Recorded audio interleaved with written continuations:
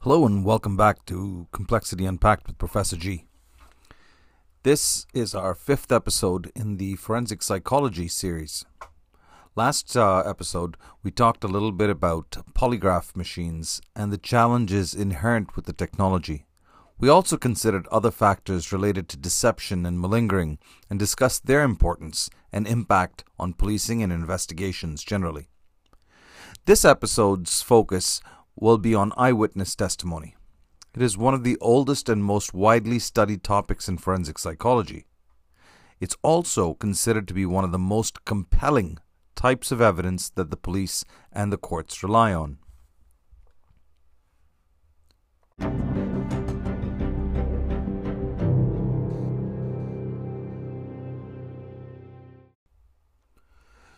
So a large part of eyewitness testimony relies on memory. However, memory is not infallible and is subject to many factors that can influence accuracy. The human brain is not a mechanical structure and can produce perfectly reliable recall, especially since the process of memory solidification is imperfect and inconsistently influenced or conditioned. Generally speaking, we receive information via our senses, right? So sight, sound, touch, smell, and taste. However, any impairment to the quality or the quantity of information received will impact how that information is interpreted. Consider a diminished ability to see or hear based on personal or even environmental factors, right? Like tunnel vision or auditory exclusion. The information we receive is stored and then usually compared against our existing frames of reference so that we can interpret whatever it is that we've encountered, right? So this is not a perfect process, and prior conditioning can definitely influence your interpretation. So if you factor in any impairment to our receiving inputs from any of our senses, you can see how the memory information that we're working with, that we need to interpret, would be skewed right out the gate. And that, in many ways, could even influence the way we remember it after the fact. Information generally moves through your short-term and long-term memory, depending on the type of information you're taking in. So some information is lost in that transfer, or, over time it's degraded. Now, there are many factors that influence and affect memory, and some of those include inattention, so not actually paying attention to the environment. When things are unexpected, so unexpectedness, the amount of time available to view the environment. Or, and here's the interesting one that we've talked about in previous episodes, hearing other people describe the same event or the same environment. And that has a way of influencing the way we think about the incidences that we are encountering. In some ways, you can almost implant memories, and we'll talk a little bit more about that, by listening to other people. And where we're not paying attention, or we're not expecting to be dialed in, or we're hearing other people talk about it, we can sometimes incorporate that into our own memories and not even realize that we're doing that. Now, the way police or an investigator questions a person, or the way they frame a question, that can influence the way you remember something. The amount of time that has gone by between the event and the need to recall. So consider if I asked you, can you tell me what you were doing on the second Tuesday of May in the year 2020? That might be harder for you to recall because it might not be connected to any specific thing, right? So it's really important to understand that time lapse can also change the way we remember things, right? And we have a tendency to fill in the blanks for ourselves when we don't remember perfectly what had happened in the past, right? We try to create a coherent story, if you will. So the impact of all these factors result sometimes in embellishment, falsification, and even I'd go so far as to say fabrication, right? Not all of it is intentional or willful or even malicious for that matter. It's just the brain is an imperfect, it's an imperfect thing. And the process around remembering is equally imperfect. So you can think of different ways that we can talk about memory, right? So recall memory. is when you're asked to report details of a previously witnessed event or a person. The primary goal for an officer interviewing an eyewitness is to really extract from that witness a complete and accurate report of what happened. If inaccurate information is supplied, an officer may pursue innocent suspects, so thus reducing the likelihood that the guilty person will actually even get caught. So, that getting someone to accurately recall, accurately remember, is critical to the investigative process. Then you have things like recognition memory, right? Determining whether a previously seen item or a person is the same as what is currently being viewed. So that could be like a lineup, or it could be a photo array, or it's where you're being asked what clothing somebody was wearing. And if this shirt looked like the one worn by the suspect, it's asking you to make a connection between an item that you've seen before and something that you're being shown. And then, of course, there's open-ended recall, which is part of that interviewing process. So a witness gets asked to either write or orally state all that they can remember about an event, right? And generally, when they do that, the officer does not ask any questions, right? It's called a free narrative. Basically, we're asking somebody to record and remember everything that they can. And the idea there is that we don't taint or limit what it is they're focused in on, and hopefully you get a richer, more accurate information as part of that process. Now, a direct question recall is where witnesses are asked a series of very specific questions about a crime or the culprit. And that's hoping to get to the nitty-gritty, the detail, if you will.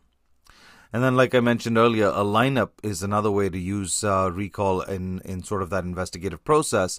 And a lineup is a set of people presented to the witness, right? So the witness has to look at the people, generally anonymously, who in turn must, the witness must then point out who they think the culprit is, or whether the culprit is present, and if so, which one, it is from the people in the lineup.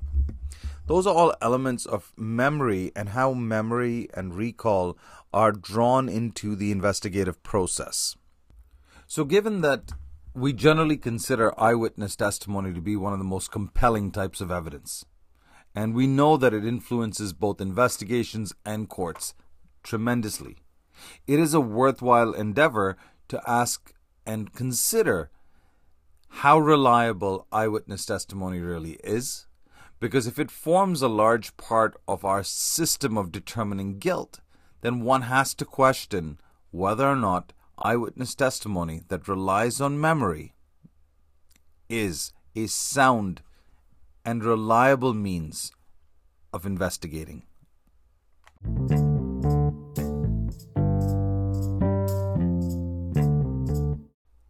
So given the importance of eyewitness testimony, it's worth exploring how the interviewing process or the process of interviewing eyewitnesses makes a major impact on the case itself.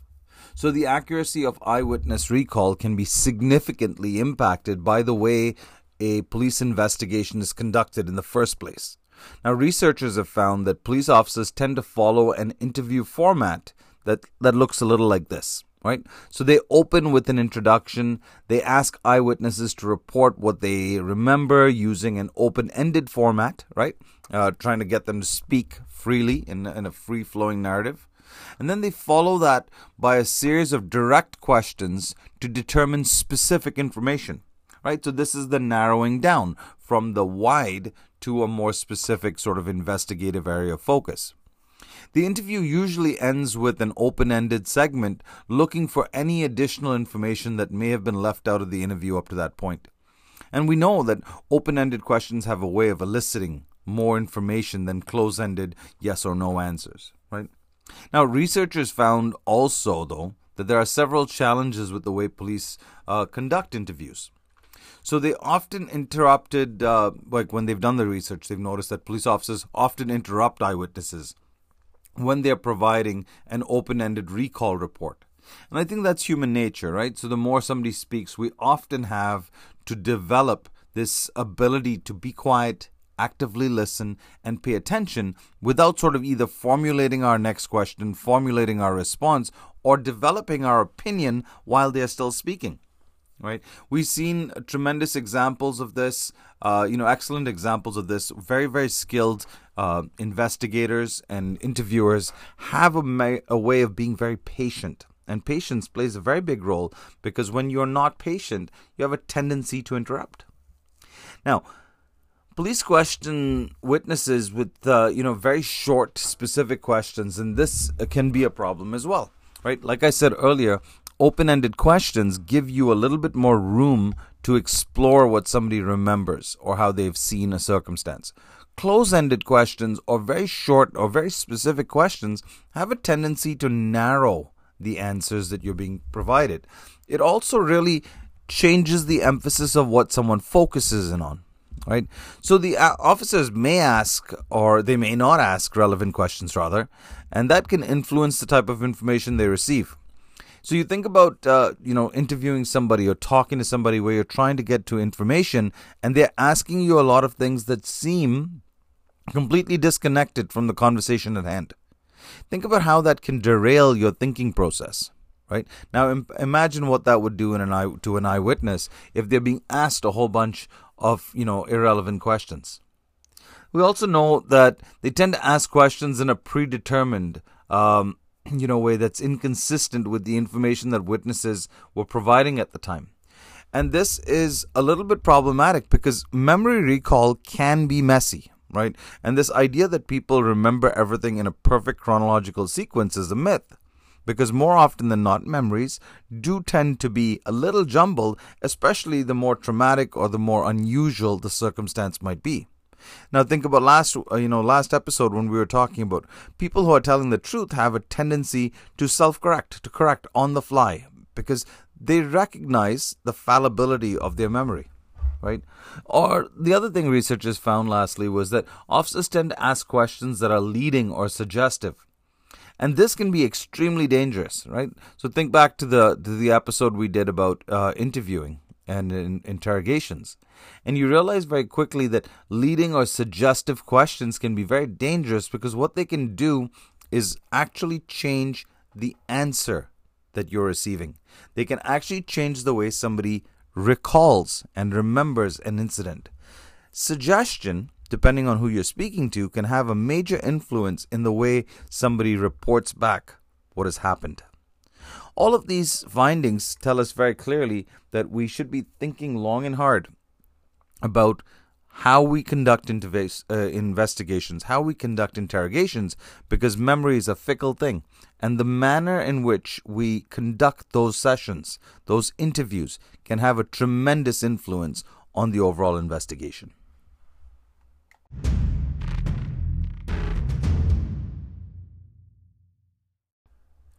The misinformation effect. So Elizabeth Loftus is one of the most prominent researchers in the area of leading questions. She has conducted many experiments demonstrating that witnesses' recall report can be altered by the phrasing of a question. Loftus went on to demonstrate that simply introducing an inaccurate detail to witnesses could lead them to report that inaccurate detail when questioned later. So the misinformation effect, also called the post-event information effect, is a phenomenon in which a witness who is presented with inaccurate information after an event will incorporate that misinformation in a subsequent recall task. And the way you'd break it down is, there's the misinformation acceptance hypothesis, right? And the explanation for the misinformation effect, where the incorrect information is provided because the witness guesses what the officer wants the response to be, right? So that's misinformation that is seeking acceptance. And the other one is source misattribution hypothesis. That's an explanation for the misinformation effect, where the witness has two memories, the original and the misinformation. However, the witness cannot remember where each memory originated or the source of each. And you can see how quickly that can lead to a problem. And then the third hypothesis we might look at to explain the misinformation effect would be the memory impairment hypothesis. So explanation for the misinformation effect, where the original memory is replaced with the new incorrect information.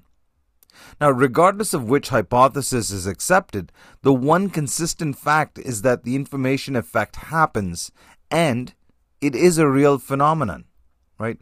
Now, contributing factors include, officers inadvertently phrasing a question consistent with their own assumptions, or a witness overhearing, multiple witnesses overhearing each other's statements. Or this is also true for witnesses that overhear an account from someone else that perhaps is not being interviewed. And arguably that might be even more complicated to discern later, right?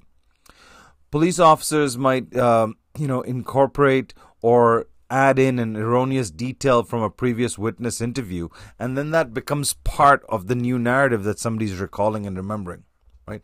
And all of those factors can influence the way information is processed, the way it is recalled, and then obviously the way it is retold. So for our purposes, I'll stop there. It was meant to give you a quick synopsis of Elizabeth Loftus and the work that she's done. Highly recommend reading her work. She has a great TED Talk out there, and she's obviously written books, and her published research findings are available, especially for those of you that are in college and have access to journals. So I'd strongly recommend you look at that. I think that understanding her findings is tremendously helpful to law enforcement because it gives us a sense of some of the ways in which we can corrupt people's memories, and then some of the ways in which it's naturally corrupted that we should be mindful of when we're taking witness testimony.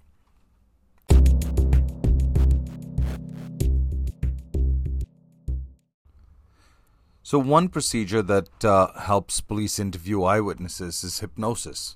So hypnotically refreshed memory is one where a hypnotized person is able to produce a greater number of details than a person who has not been hypnotized, right?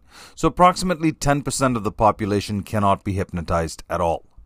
Approximately 5% to 10% are highly suggestible. And the ability to be hypnotized sort of peaks in late childhood.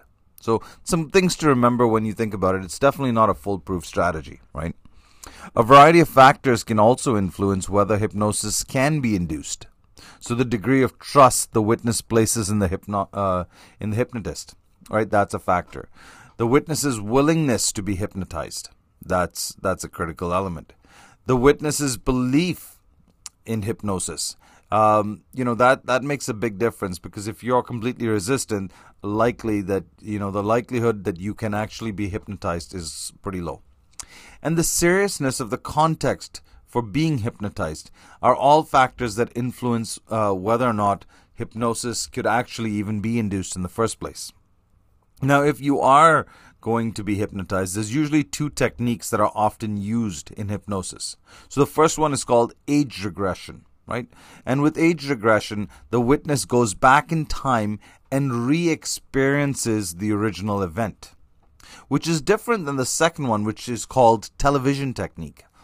With the television technique, the witness imagines that he or she is watching an imaginary television screen, right, with the event being played on it, that they are sort of watching again. And that's what they're recalling, and they're recounting to the during hypnosis. So researchers found that while individuals under hypnosis will provide more details, those details are just as likely to be inaccurate as accurate, right? The hypnotized individual seems to be more suggestible, is what research finds, to subtle cues by the interviewer than under normal conditions. So it puts some emphasis in making sure that you're not leading somebody down the wrong road, right? The Canadian courts are aware of the difficulties with hypnotically induced recall, and typically they do not permit the use of information gained that way.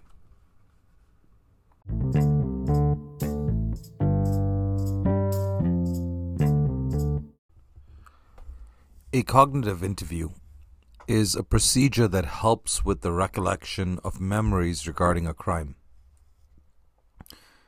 It is a method used by law enforcement to help victims or eyewitnesses recall specific memories from a crime scene, right? So the aim of these interviews is to help investigators find out and evaluate what happened, and sort of go through it in very, very minute detail. So go through it on a step-by-step basis almost. And keep in mind that things that people witness, whether they are a victim or they are an eyewitness, usually happens fairly quickly. And they happen for short durations of time. So it's kind of, people need to be able to access their short-term memory, and they need to be able to keep it all in track. This is not even talking about the impacts of trauma or high levels of stress that occurs during, a critical incident.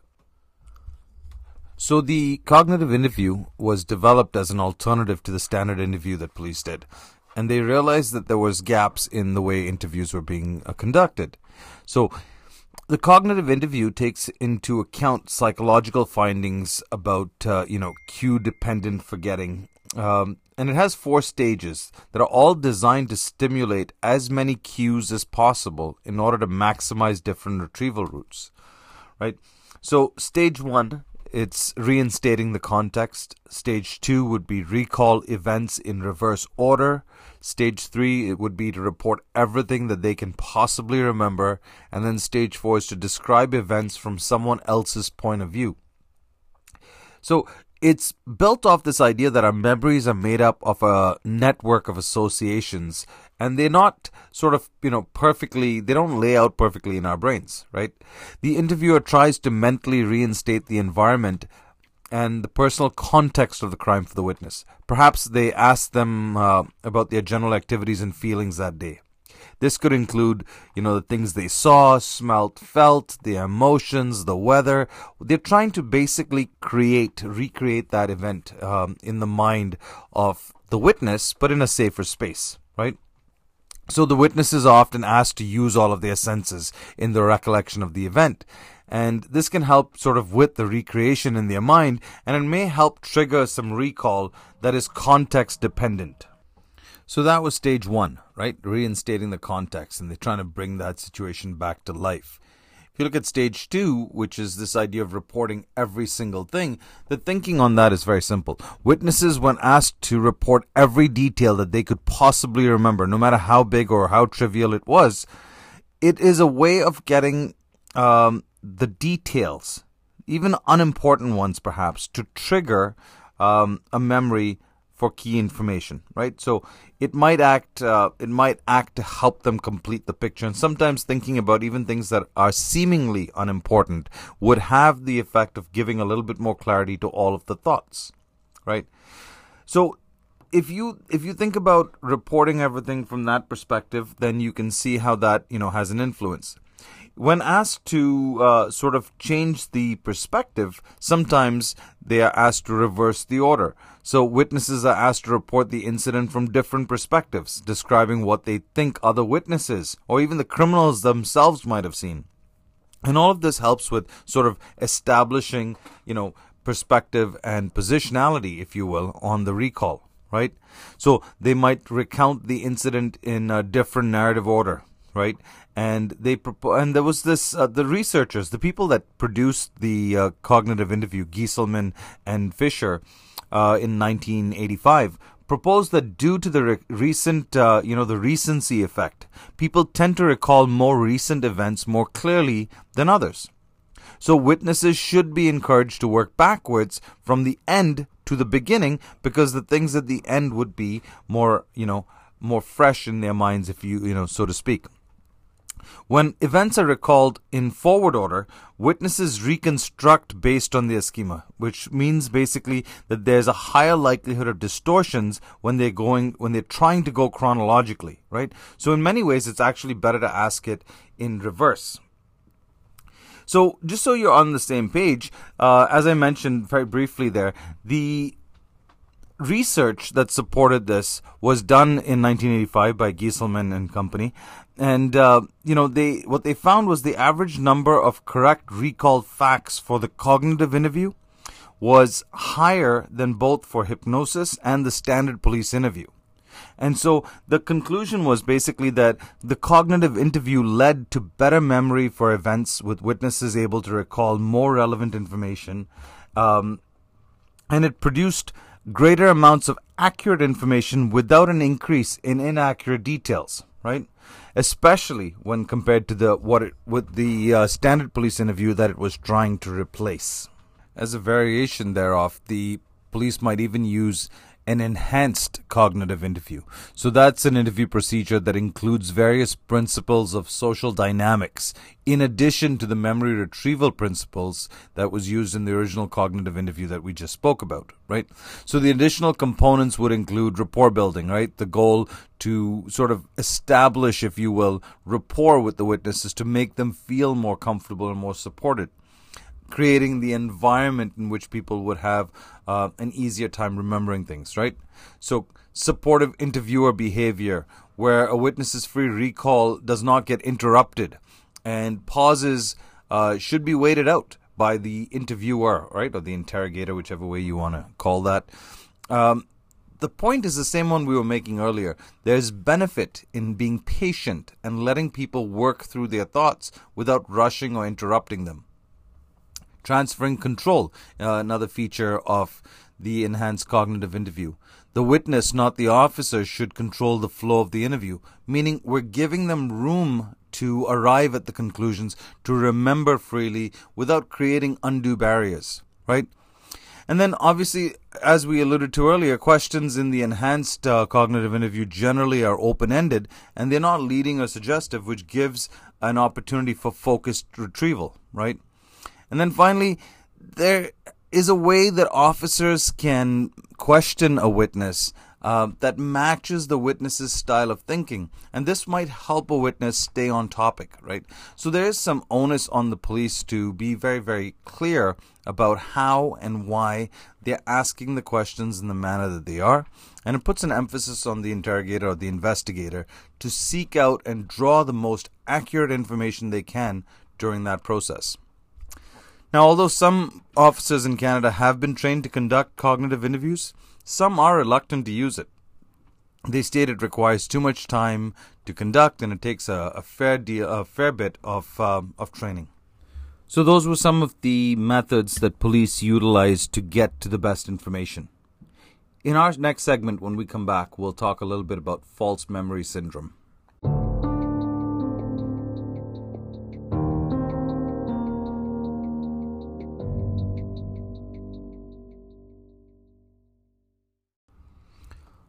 False memory syndrome is the term used to describe false beliefs about past occurrences for which the person has no memory until they enter therapy to deal with some other psychological problem, such as depression or substance abuse. False memory syndrome is caused by memories of a traumatic episode, most commonly childhood sexual abuse, which are objectively false, but in which the person strongly believes.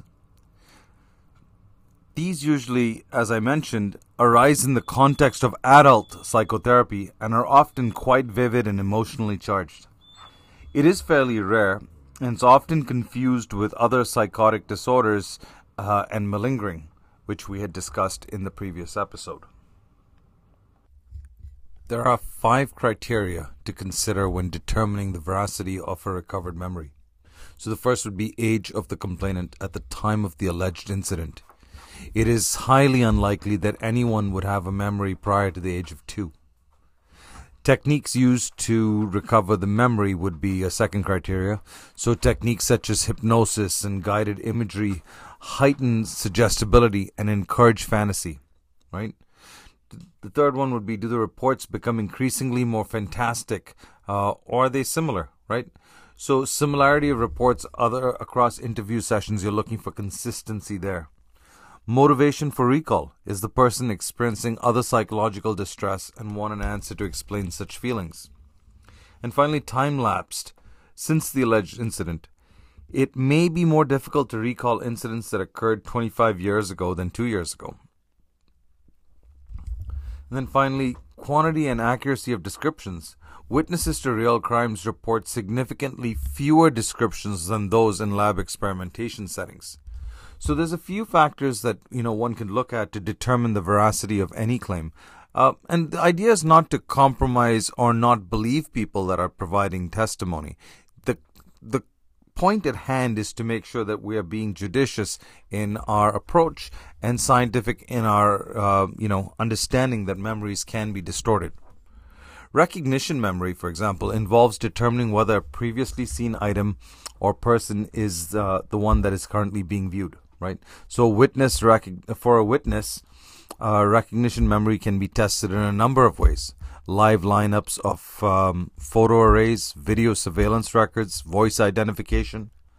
And a critical distinction needs to be made between the terms suspect and culprit, right? And this will have a really big sort of point when you are considering a lineup and the psychological impact of what you refer to people as. So remember, we had that earlier in this episode. We talked about leading or suggesting a certain scenario that changes the context. So to make a clear distinction, a suspect is a person the police suspect committed the crime, who may be guilty or innocent of the crime in question. A culprit is the guilty person who committed the crime. So depending on the language you use, it might completely change the way somebody remembers something. So whenever they're doing lineups, they also use foils or distractors. That's people placed in the lineup known to be innocent of the crime in question. And some of the other ways that you might look at it is, or look to sort of settle that out in terms of testing recognition memory, is a similarity to suspect strategy. So that matches lineup members to the suspect's appearance. Or you might do a match to description strategy. It sets limits on the number of features that need to be matched. And then, of course, there's what we call a fair lineup, is one in which the suspect does not stand out from the other lineup members. I mean, there should be some overlap so that people truly are measuring and trying to identify the suspect in question. Some characteristics such as sex and race known as default values should be matched, even if not mentioned in the witness description, right? So the target present lineup then would be a lineup that contains the culprit.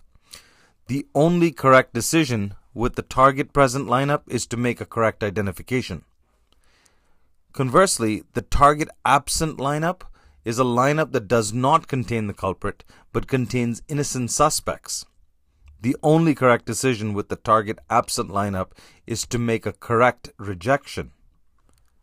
Now, false identifications, which could be the most serious type of identification error a witness could make, happen sometimes because it can lead, somebody might be confused about something, but it can lead to a wrongful conviction and result in an actual culprit remaining at large. It's for this reason that the setup of the lineup and the manner in which the witness is brought to it is particularly relevant. Now, there's different ways to do lineups. They don't all have to be like you see them in the movies, right? The people going into a room and standing up and someone hiding behind a glass and trying to identify them. That's one way of doing it. That would, we'd call that a live lineup. But the other way is a photo array, right? So a photo array is the term used for photographic lineups. They are more common actually than live lineups because they take less time, right? They're less time consuming to construct. They are easy to move, so you can go to where the witnesses are. You can take your lineups with you, so to speak. The suspect does not have a right to counsel, so, like they do for live lineups. Suspect behavior is not a factor, so you don't have to worry about body language influencing the way somebody's seeing things. And that can have a major influence on identification. And finally, the photo array actually creates less anxiety for the witnesses because they're not face-to-face with a suspect or even, the possible culprit. Now, there are several ways that one could set up a lineup, right? So lineup procedures can vary depending on the circumstance and the situation. A simultaneous lineup, for example, is a procedure where that presents all lineup members at one time to the witness, and it encourages the witness to make a relative judgment about who the culprit is. A sequential lineup would involve presenting the lineup members serially to the witness. And studies have found that sequential procedures reduce the likelihood that a witness can make a relative judgment, right? Witnesses are more likely to make an absolute judgment in those circumstances. Then you might have a show-up, an identification procedure that shows one person to the witness, the suspect, and the witness is asked whether the person is the culprit. The problem with this method, though, is that the witness is aware of whom the police suspect, and that may increase the likelihood of making an identification that may be false. There's mixed data from the studies about these different lineup types. Some studies have shown that witnesses are more cautious with their decision making when presented with a show-up rather than a lineup. And as a result, though, they tend to err on making a rejection more often rather than an identification. However, other studies have contradicted that finding and have indicated that show-ups tend to be suggestive. This might have something to do with that first problem I identified, which is that the witness is responding in some ways, even subconsciously, to who they believe the police already think is the suspect, who they already suspect, which might indicate to them that this must most likely be the culprit, which obviously skews your lineup. And finally, the walk-by, right? So the identification occurs in a sort of natural environment. The police take the witness to a public location where the suspect is known to be or might likely be found. And once the police see the suspect in view, the witness just gets asked whether he or she sees the culprit in the area. The thinking on that one is obviously that it lowers the pressure. The person in the lineup, so to speak, in the walk-by, does not realize a witness is there trying to identify them. And because there are other people in the vicinity, it sort of asks for the witness to look for. And you probably get a better result when they say, well, that person is the person I witnessed. And so it gives you a little bit more comfort, if you will, in knowing that it wasn't a suggestion of a person put in front of them that they identified. Now, lineup bias is a thing, and biased lineups suggest, who the police suspect and thereby who the witness should identify. They have been found to increase false positives. So you have foil bias, right? The suspect is the only person in the whole lineup who matches the actual description of the culprit. Or you could have a clothing bias. The suspect is the only lineup member wearing similar clothing to that that was allegedly worn by the culprit. Or you could even have instruction bias, where the police fail to mention to the witness that the culprit may not be present. Rather, the police may imply that the culprit is present, which almost psychologically influences somebody to pick someone in the lineup. The ability to match a surveillance video to a culprit can be challenging due to a number of factors such as lighting, angle view, and or disguise.